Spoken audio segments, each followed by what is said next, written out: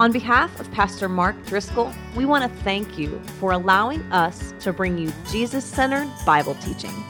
Like Pastor Mark always says, it's all about Jesus.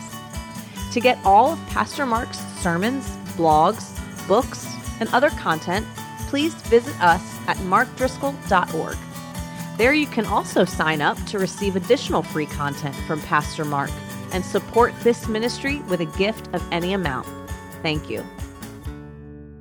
Luke chapter 20, verses 9 through 18, the father of a murdered son.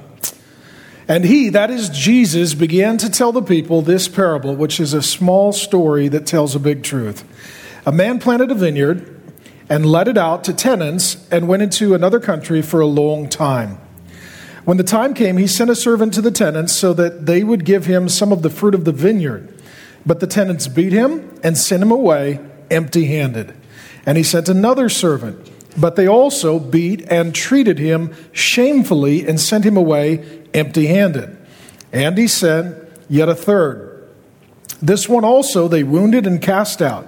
Then the owner of the vineyard said, "What shall I do? I will send my beloved son. Perhaps they will respect him." But when the tenants saw him, they said to themselves, "This is the heir. Let us kill him so that the inheritance may be ours." And they threw him out of the vineyard and killed him. Jesus here is on his way to Jerusalem. He is days from his crucifixion. He is going to be murdered in a brutal and bloody way. And as he's approaching the cross and the crowds have gathered around him, he wants us to see human history and our lives individually from the perspective of God. And this is very important because we live in a day where this is not encouraged. This is actually discouraged. We live in a day in which we want to see our lives and history from our perspective according to our own sinful desires and our own selfish pursuits, which can then even lead us to the point of questioning, is there a God? Or if there is a God, questioning the goodness of God. Is there a God? Does he care? Is he involved? Does he love us?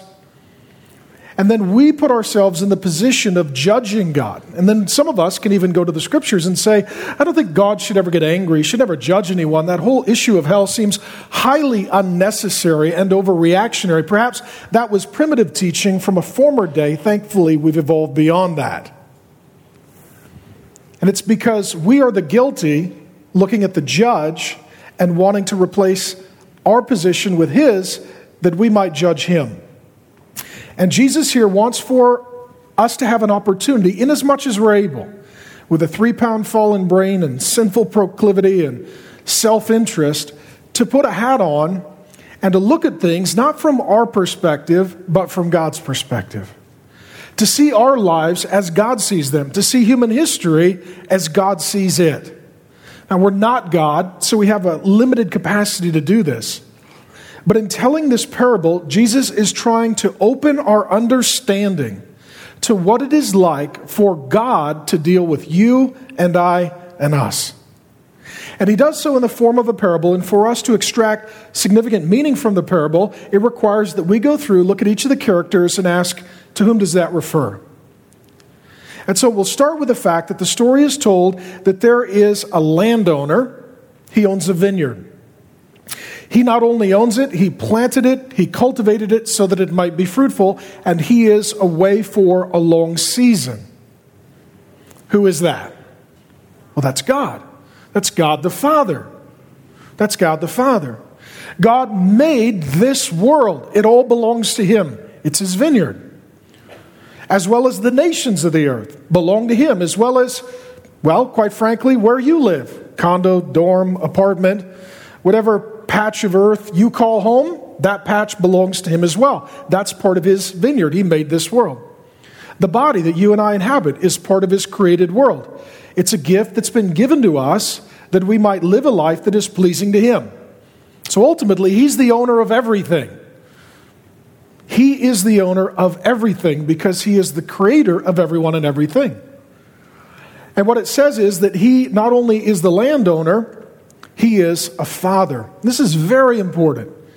Sometimes it can be very difficult to emotionally connect with God, because is God the kind of supernatural, immaterial force that is spoken of in pantheism, panentheism, monism, general spiritism? Is God like the deists say, the maker of the universe, but now an absentee landlord no longer involved in it? Is God like Eastern religions say, both good and evil? Are there multiple gods? Is there one God? Is God personal? Is God impersonal? Does God know me? Does God love me? Does God hate me? And when God chooses to reveal himself to us, he does so in language that is to capture our affections. He uses the language of a father. Roughly 14 times in the Old Testament, God is referred to as a father, always in reference to the nation of Israel. And then when Jesus comes along, throughout the four Gospels, we read the language of God as Father appears some 60 times. And Jesus tells us to talk to God as a father and to relate to God as a father and to pray to God as a father.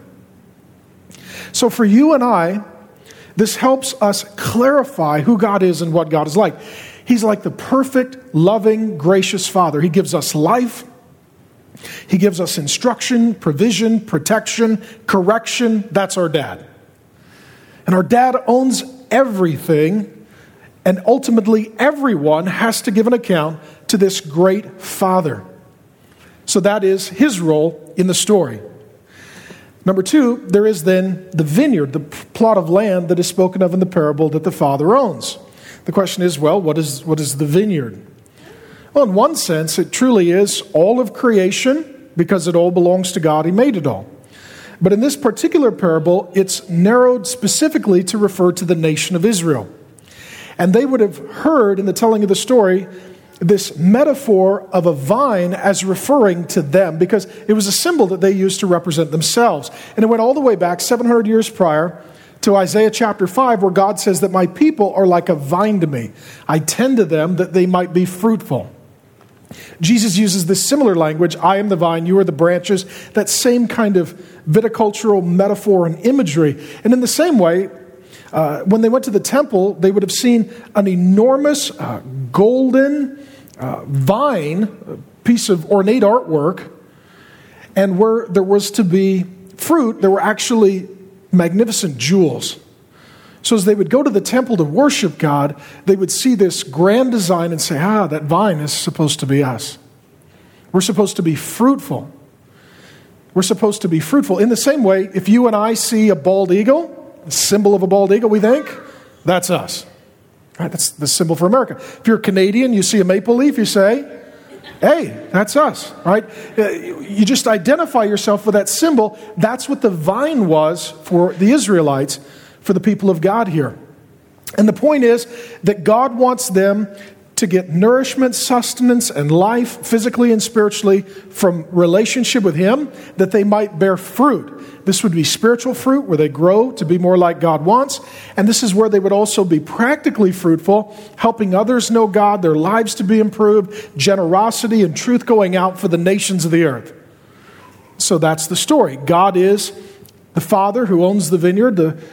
The nation of Israel in general and the people of God in particular are to be that cultivated, fruitful people that are a blessing to the nations of the earth. Well, who are the tenants?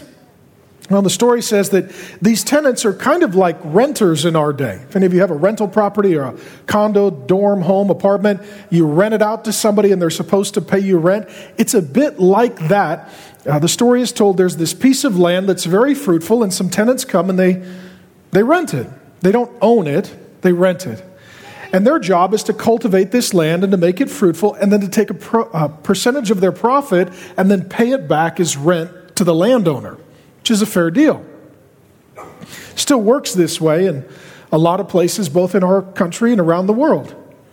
I'll let you work the land, I'll still own it, you give me a percentage of profits. And that's what they're supposed to do. Well, lo and behold, the land is fruitful, they are turning a profit. But what do they do with the proceeds? They don't pay their rent. They don't give anything back to the landowner. They're stealing. They're greedy. They're stingy. They're selfish. They're thieves. Like some of us. Like some of you. When you start to think, it's my body. It's my life. It's my money. It's my house. It's my possessions. I don't owe God anything. I don't owe anyone anything. It's all mine. That's the same attitude that some of us have. And we don't give to God. We don't give to others. We don't give at all. And in so doing, what we're essentially communicating is, it's not his, it's mine. I owe him nothing. That's not an attitude of gratitude. That's an attitude of thievery. Well, who are these wicked tenants? Well, ultimately, they're the sinful people. They're the sinful people of God, and they're the sinful religious leaders. These would be those who keep fighting with Jesus throughout the story of the Gospel of Luke.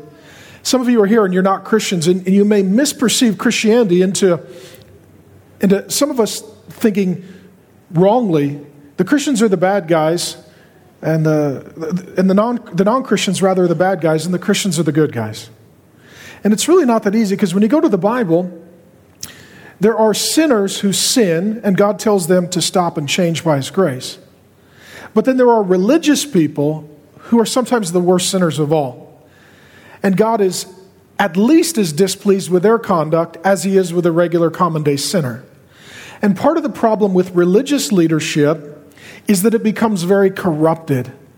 And here's how it becomes very corrupted. It becomes very corrupted by figuring out what people want and then telling them that so that they'll pay for it. The Bible calls this false prophecy, false teaching. And you can get very rich doing this. Like, imagine how much money we could make in counseling if you came in and said, I want you to say this is okay, and we did. That would pay very well. And so what had happened in that day, the bad tenants, these wicked leaders, they were saying what everyone wanted to say. They weren't saying what God wanted to be said. When they spoke, they didn't speak the truth. They spoke lies. They weren't leading people toward repentance. They were leading people toward selfishness. They weren't encouraging people to obey God. They were encouraging people to tell them what they wanted to hear so that they could echo people's selfish desires and spend their money, thereby creating a religious system that was very profitable and filled their pockets for injustice. And so this is a condemnation on false religion and corrupt religious leadership. Those would be in the story the wicked tenants. These were supposed to be the Bible teachers and the priests and the kings and the leaders who are helping the people of God walk in the truth of God. And it wasn't happening. Well, who then are the servants? Because the story is told the wicked tenants are getting profitable and fat and selfish, greedy, taking advantage of the grace that the landowner gives them, that God ultimately gives them. And the servants then are godly leaders who are raised up by God and sent to speak to people saying, what you're doing is wrong. Where you're going is destruction. Who you're following is a false teacher. These would include godly kings and godly priests in the Old Testament, but especially godly prophets. And God oftentimes in the Old Testament, he refers to them by saying, my servants, the prophets. So the language here of the servant is the Old Testament prophet. So you get the idea. The earth was made by God. Every nation belongs to God. You and I were made by God.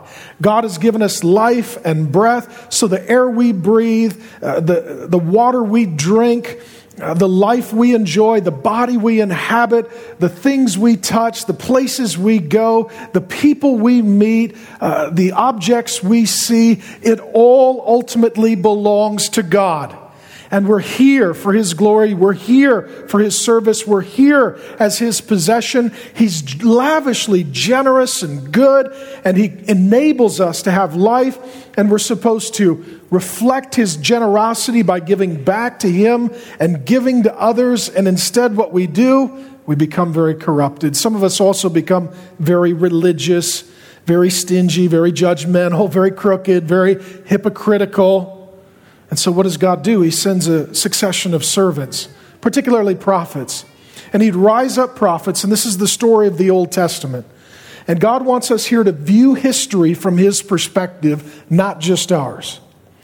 And the servants are those sent by God. So in the story, it is that one servant is appointed by the landowning father, please go to my rebellious tenants and figure out why they don't pay their rent and why they're trashing my land and why they're taking advantage of my kindness.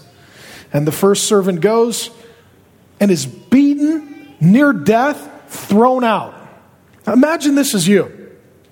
Let's say you live in one town, and another town you've got a rental home. You can't sell it because the market's upside down, right? This is not impossible, right?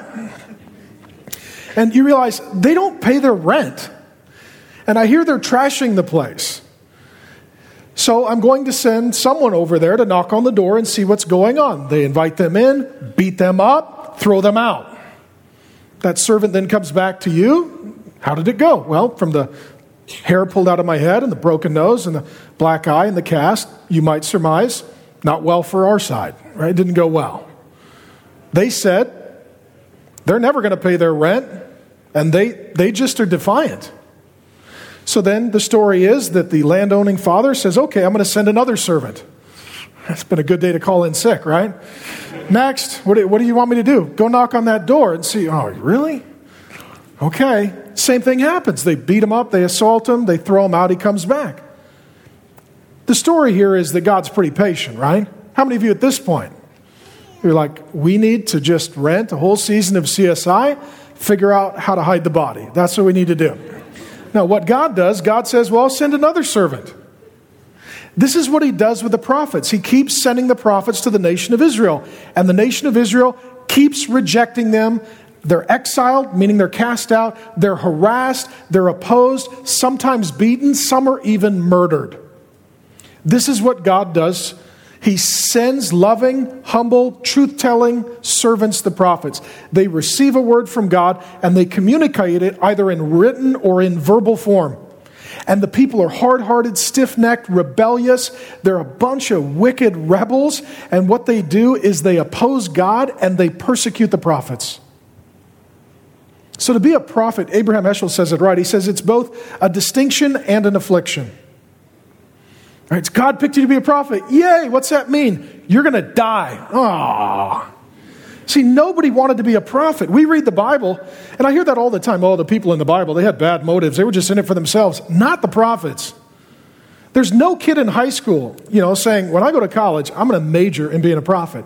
Because that's the slot I want for my life course. You didn't want to be a prophet. God had to pick the prophets. The prophets didn't generally volunteer. God goes to Noah, says, you're going to be a prophet. No, I'm not. I'm out of here. I'm done. God comes to Isaiah, you're going to be a prophet. His first question is, how long? Right? How long? God comes to Jeremiah, makes him a prophet from his mother's womb. He gets out. He's the most depressed guy ever. Ever. He's like a guy who lives in Seattle during a really bad winter, wearing nothing but black, right? Listening to indie rock, reading Edgar Allan Poe, whose cat died. That's Jeremiah. That's how he feels. He writes a whole book called Lamentations, which is basically a bunch of crying poetry from a depressed guy who's not even allowed to get married. Right? You read in Jeremiah, he says, cursed be the day I was born. That's a big statement. So what's the worst day of your life? Birth. Birth. Ever since then, it's just been downhill. He said, cursed be the man who brought the news of my birth to my father. Really? It's a boy.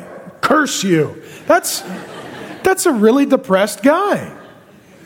So to be a prophet was difficult because you were sent by God as sort of this lone voice to tell all of the professing people of God, you're wrong, you're in sin, you're in rebellion, you're being wicked, you're fighting against God, you've rejected the truth. Turn from your sin, repent, change. There's a sense of urgency, do it now.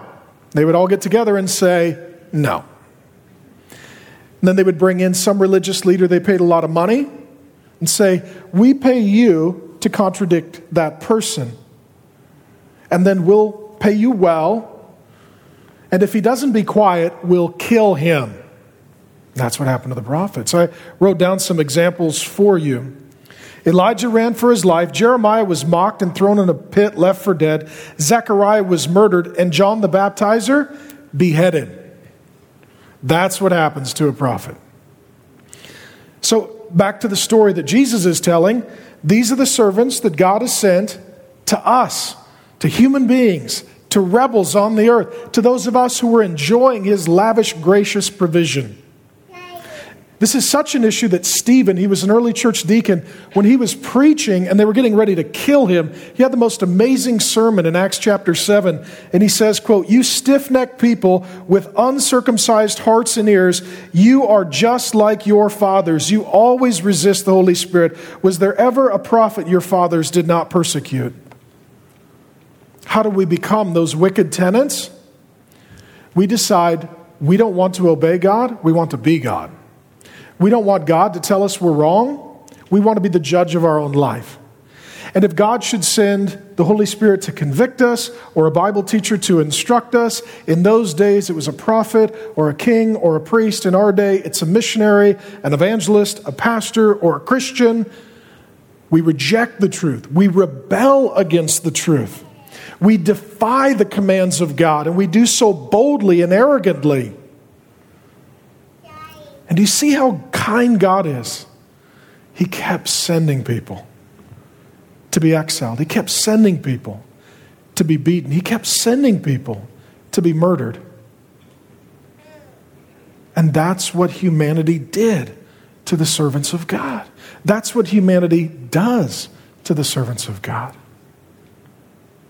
So according to the story then, the Father comes to one last effort. And the Father determines, I will send my Son. And the language is very significant. Beloved Son.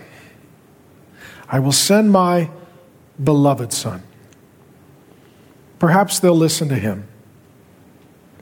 And this language is very important. God is seeking here to get us emotionally connected so that as we view history and our lives and Scripture, we do so with the heart of God, in as much as we're able. Now, how many of you are parents? Right, parents? So when you hear the language of parent-child, it appeals to the affections, right? To the emotions. Like I've got 5 kids, and I think, okay, what if somebody hurt my kids? What if somebody killed my beloved son? Imagine that. That's the story. So the Son comes. He comes to the tenants, the wicked tenants, to human beings on the earth. That's the story. On behalf of the Father, seeking to help and to serve and to mediate this difference, even though the Father has done nothing wrong and the Son has done nothing wrong. And the people are totally guilty. And what happens? They see the Son and they determine he's the heir. If we kill him, we could take everything. And they murder the beloved Son. This is all about to happen as Jesus is on his way to the cross. It's days away. Emotionally, I need you to feel that. I need you to feel that you and I, friends, we're the wicked tenants. We've murdered the beloved Son. That's what we've done. When the Bible says that Christ died for the sins of the whole world, that God has laid on him the iniquity of us all, that's the Bible's way of saying, you have murdered the beloved Son, that his blood is on your hands. This includes myself as well as a guilty sinner. The blood of the beloved Son is on our hands. How would you respond if someone murdered your beloved child, your son, your heir? I mean, fathom that. Fathom that someone has done evil against you for years, rebelled against you, stolen from you, taken advantage of you, ignored you, harassed you, talked evil against you, people you've sent to try and work it out were just harassed, maybe even murdered, and then you sent as a final act of love your only beloved son, and they murdered them. This is the story of the world from the perspective of God. And see, some of you've really read the wrong books and listened to the wrong teachers. Because some of you would think, God judges, that doesn't seem right. God gets angry, that doesn't seem appropriate. There's a hell for people who don't apologize and repent. That seems like a bit of an overreaction. That just shows how wicked we are. And the truth is, God is love, and because God loves His Son, He has to be angry that we've murdered Him. Right? If you met someone and their child had been murdered, and they said, it doesn't really bother me, and I don't feel angry or upset, and I really have no thought toward justice, you would declare you never truly, really loved that child. It is impossible to see one that is loved be assaulted and even killed and not have a sense of righteous anger, appetite for justice, and desire for something to happen. Correct? Now, because we're the guilty, we want to judge God. That just shows how wicked we are. I mean, the story of sending the prophets, that's a few thousand years. This is a very patient God. When the Bible says that God is slow to anger, the wick burns for a few thousand years. How many of you truly would never treat your enemies like this? Patiently waiting, continually pursuing, lovingly enduring all kinds of suffering. We don't. Because God is loving, He has to be angry when there is sin. Because God is loving, He has to be angry when there's injustice. When God is loving, He has to be angry when He is rebelled against and rejected. Because God is loving, He has to have a sense of justice, a sense of anger, even a sense of righteous wrath. When the Son is murdered, the beloved Son is murdered. And God sent His only begotten Son to the earth, and we murdered Him. Here's the question. This is the question. What will the Father do? Right? What would you do? You all know what I would do.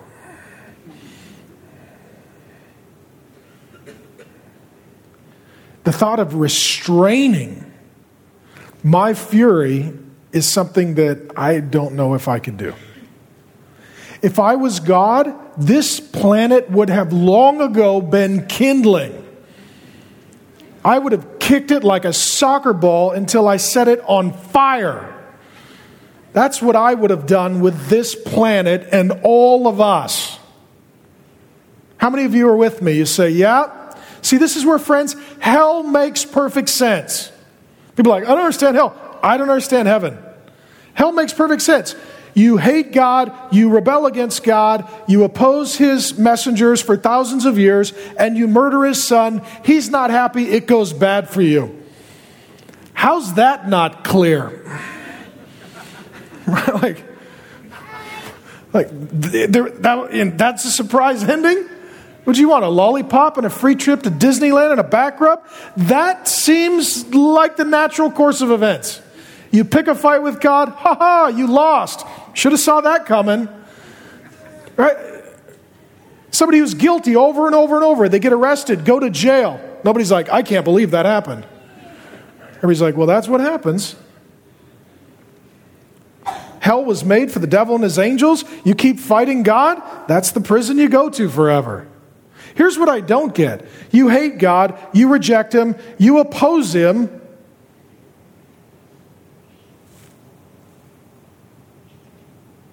And he's nice to you. He endures with you. He loves you. He speaks to you. He sends people who belong to him to extend a hand of friendship to you. And he does it for years. That's amazing. What's the Father going to do? Here's the story. What then will the owner of the vineyard do to them? That's the question, Luke 20, 15 through 18. He will come and destroy, there's echoes of hell language, those tenants and give the vineyard to others. God's going to work no longer primarily through the nation of Israel, but he's going to move on and work through other nations of the earth. When they heard this, they said, surely not. But he looked directly at them. He's really emphasizing this point. And said, what then is this that is written? The stone that the builders rejected has become the cornerstone. Everyone who falls on that stone will be broken to pieces, and when it falls on anyone, it will crush him. Jesus is saying, I'm the beloved Son of God. The Father is away in heaven, and he has sent me to the earth. It's all his vineyard, and he sent me to the nation of Israel, to the supposed people of God. And you are about to murder the beloved Son, just like you have the prophets. And they say, surely not. And Jesus says, this is how it will be. And then he quotes Psalm 118, verse 22. And he says, do you not remember, roughly 1,000 years ago, it was written, the stone that the builders rejected has become the cornerstone or the capstone, depending upon your translation. And so here's the big idea.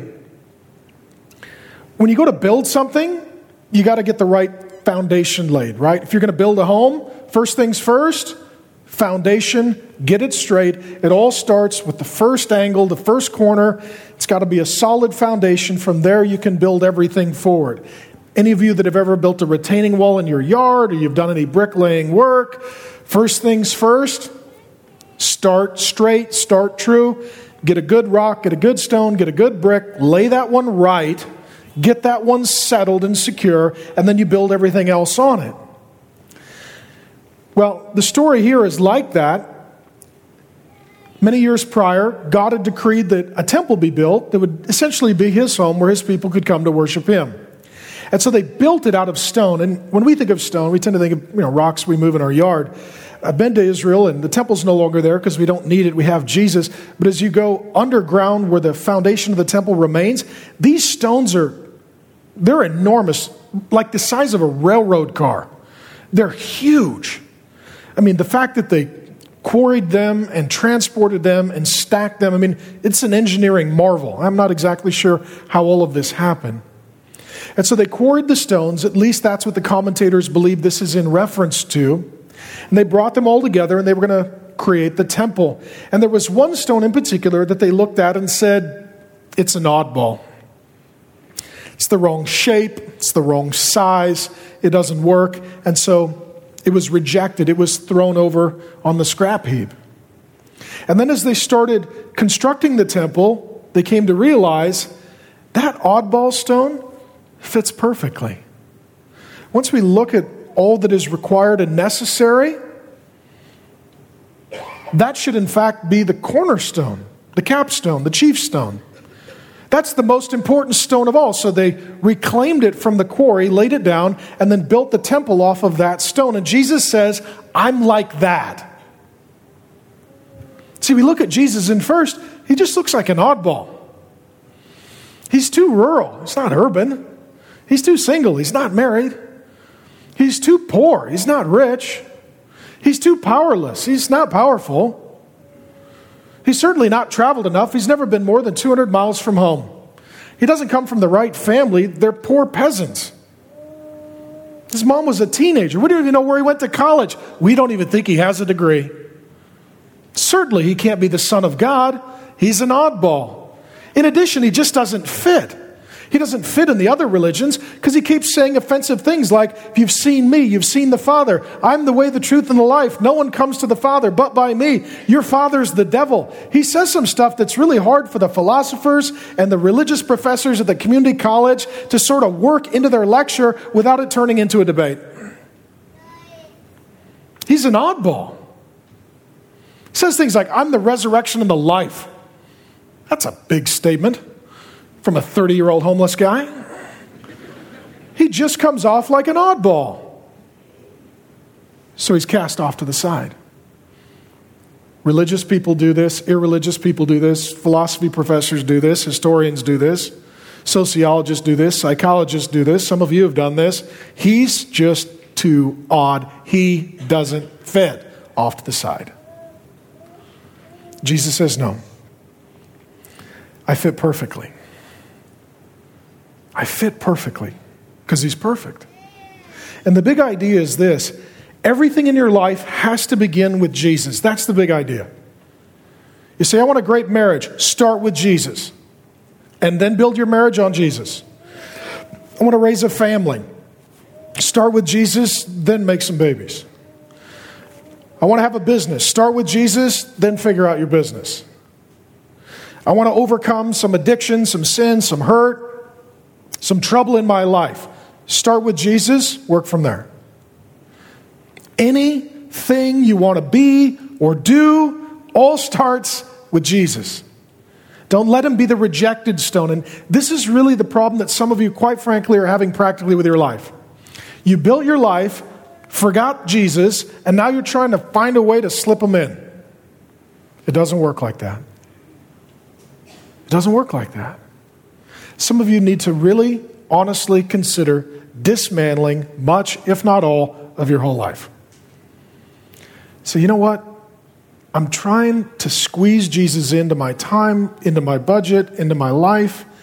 Rather than squeezing him in, what if he went first?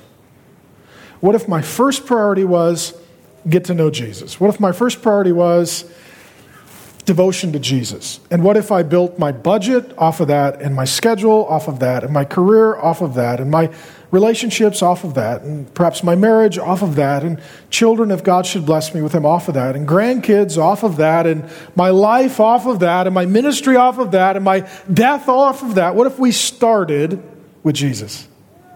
Some of you really need to consider, what does it look like to just disassemble it all and start over with Jesus first? Because the point is this, it's just like when you construct a building. A bad foundation means eventually it leans and then it collapses. You get the wrong cornerstone, it can't hold the weight, the angles get crooked, and the architectural metaphor is it's only a matter of time before it crumbles, and life is like that. And see, God loves you, and God wants your life to be fruitful. Back to the original analogy, he wants it to grow, and he wants it to be one that works for you to live in, to honor him. And you can't build a life where Jesus is not in your life or just a part of your life. He has to be the cornerstone of your life. And Jesus says, if you don't see me as cornerstone and you don't build your life on me, he said, then I become a different kind of rock to you. I become the kind of rock that falls on you and crushes you.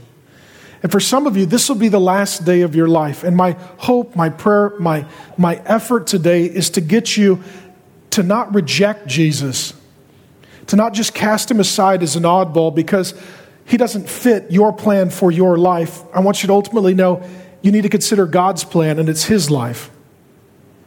But if you spend your days rejecting Jesus and then you die, the metaphor is that he is like this enormous stone that crushes you. And he uses this language of destroy and crush. And this is all language that is echo of hell. So if you'd say, I can't believe God would punish people. Friends, what would you do? What would you do if you were God? See, it's not enough to criticize God. You need a better plan. What would you do if you made the universe, if you made the earth, if you gave human beings life and breath and breathed your spirit into them, and they rebelled against you?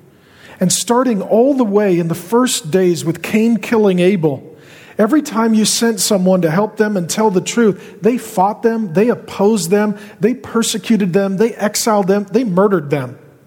And you waited a few thousand years patiently, and you kept sending people to your vineyard, trying to help them out, and finally you sent your beloved son, and they murdered him. What would you do? God's answer is justice. God's answer is judgment. God's answer is, you better figure out what you're going to do with my beloved son. Let me say this plainly and clearly. We're all the wicked tenants. Some of us just don't admit it. That's the only difference. And friends, this is where God getting angry, God judging people, God pouring out wrath and sending them to hell, as a dad, I understand. That makes sense. I mean, I've got the 5 kids that I love. Right? The thought that someone would murder my son? That's unconscionable. That they would murder my son just because they wanted to oppose me? That they would murder my son just because they wanted all that was his, rightfully? Here's the good news, what we call the gospel. You murdered the beloved son. His blood is on your hands. His blood is on my hands. All have sinned and fallen short of the glory of God. God has laid on him the iniquity of us all. Christ died for our sins, not only our sins, the sins of the whole world. And the beloved son was murdered. Shamefully, painfully murdered. And we murdered him. And 3 days later, the Father rose him from death. And the Son now looks at you and says, the wage for sin is death. Since I died, why don't you tell me you're sorry, and I'll have my death count for you. So that the Father won't be angry at you, so that you won't be eternally condemned, so that I won't be the stone that crushes you. I'll be the cornerstone that helps you rebuild a whole new life that glorifies God and bears fruit that'll last. So the Son looks at you today and he says, how about your murder of me counts so that it would be my death in your place? And then the Father looks at you and says, if you will take that kind offer from my son, here's what I'll do. I'll adopt you into my family, called the church. I'll give you my name, the family name of Christian. And I'll call you my beloved son as well. You say, but I hated your son and I murdered him. I know. But he's willing to allow his death to pay for your forgiveness. And if you will receive that, I'm willing to adopt you into our family. Not only that, because you were greedy and selfish and all you wanted was stuff, I'll give you an inheritance.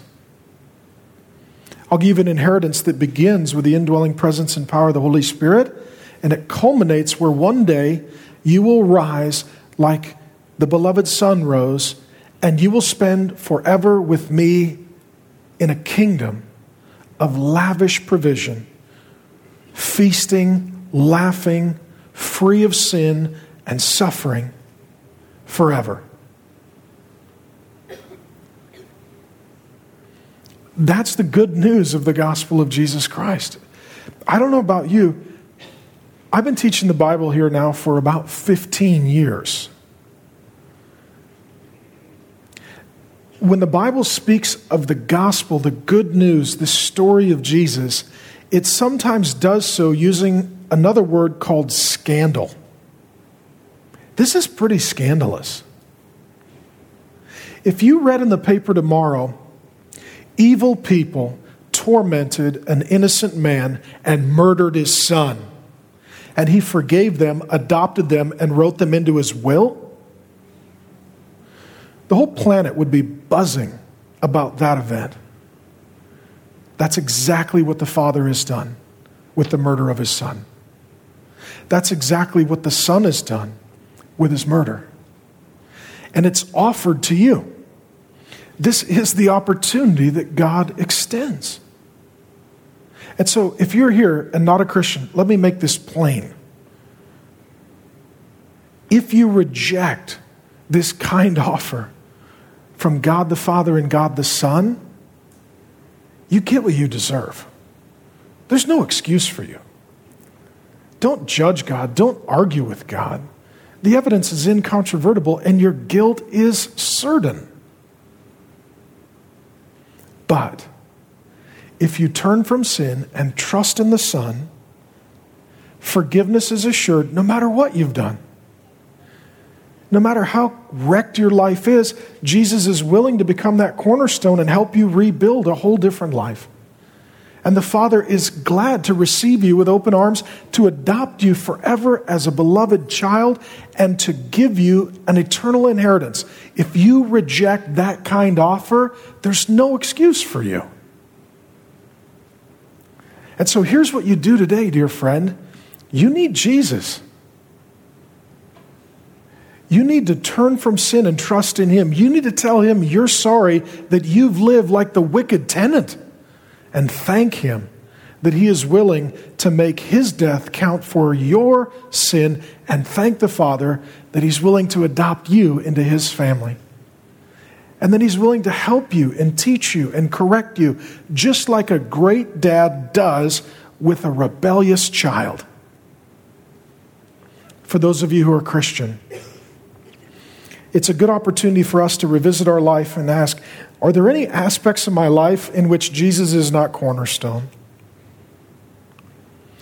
Are there any aspects of my life where I'm living like the wicked tenant? It's my body, it's my money, it's my life. No, it's not. It all belongs to him, and we're going to have to give an account.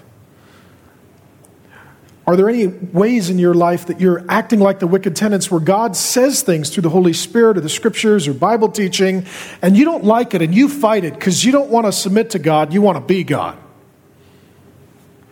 That's how we get into all the trouble. Are there any areas of your life that you're not a fruitful vine? You're not living a life that is pleasing to God and profitable to others? Then God is here to forgive you as a child, to correct you, to instruct you, and to offer to you in a very practical way Jesus to help you rebuild that part of your life that it might be fruitful. I don't know about you.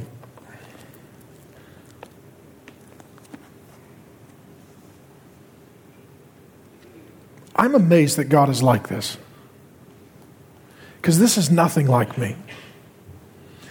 If someone did this to me, I would be furious. If someone harmed my child, I would destroy them.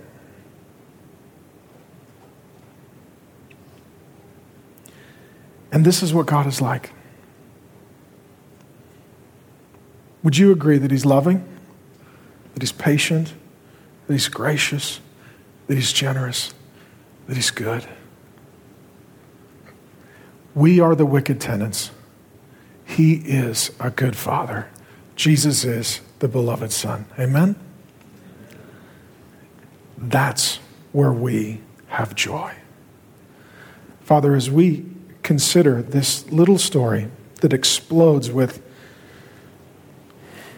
meaning, as it explains all of human history and the Bible, we want to say thank you, Lord Jesus, for being the perfect storyteller and the hero of every story in the Bible. Father, we thank you that we get to call you Father. Of all the names that you could have chosen to reveal yourself by, that one is so special. For those of us who didn't have a dad, it fills a great longing. For those of us who had a bad dad, it's a correction of understanding. For those of us who had a good dad, we now see that he was just a a dim reflection of a perfect Father.